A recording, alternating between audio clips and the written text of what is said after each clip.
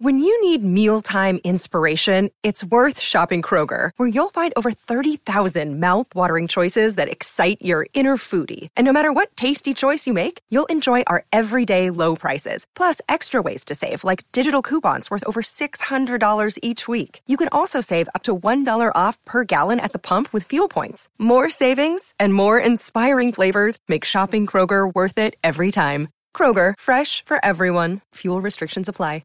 Another day is here, and you're ready for it. What to wear? Check. Breakfast, lunch, and dinner? Check. Planning for what's next and how to save for it? That's where Bank of America can help. For your financial to-dos, Bank of America has experts ready to help get you closer to your goals. Get started at one of our local financial centers or 24/7 in our mobile banking app. Find a location near you at bankofamerica.com/talktous. What would you like the power to do?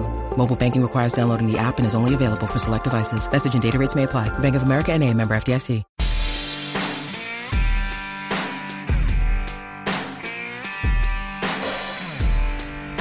Welcome into another edition of MCM Radio. I am Jimmy Morris. You can follow me on Twitter at JMorrisMCM.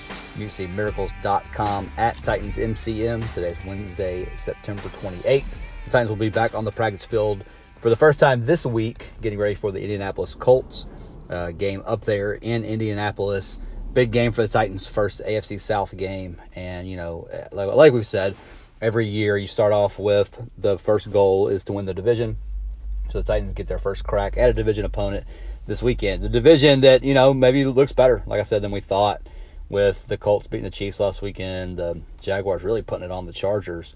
You know, just maybe this division is going to be composed a little bit differently than we thought. So this is a big game for the Titans. If they can, you know, I've thought all along they would win at least 5 of 6 AFC South games. Maybe that's not the case anymore.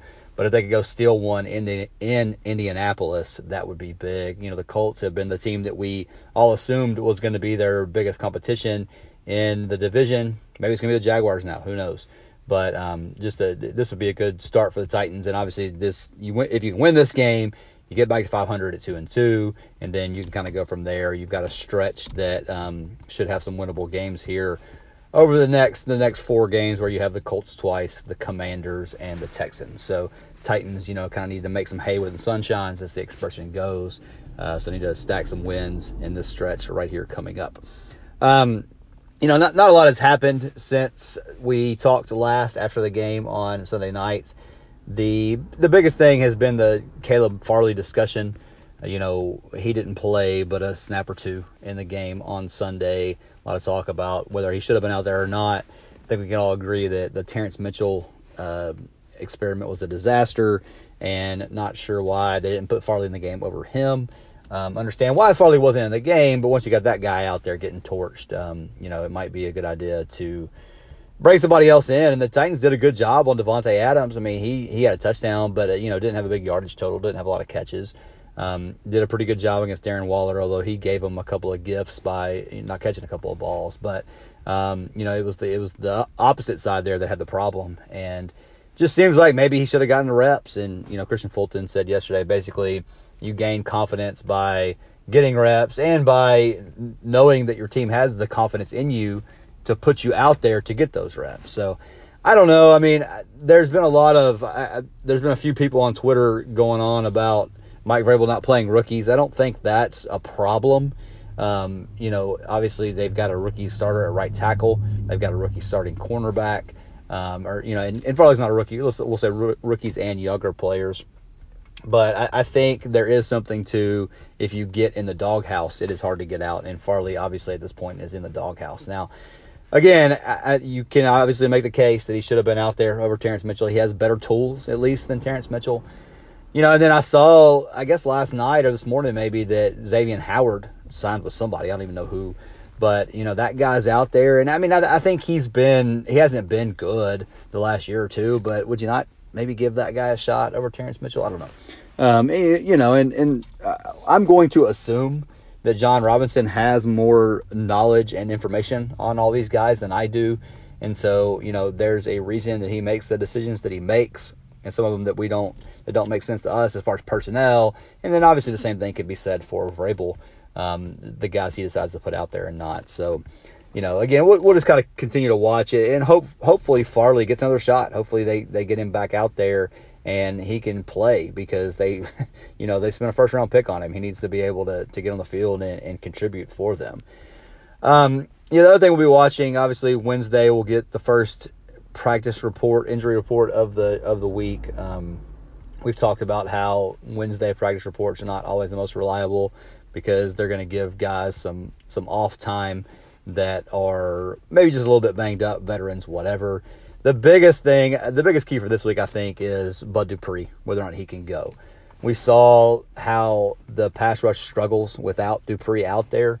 Obviously with the injury to Harold Landry, and then, not having Dupree out there, you don't have your two top edge guys that you thought you were going to have.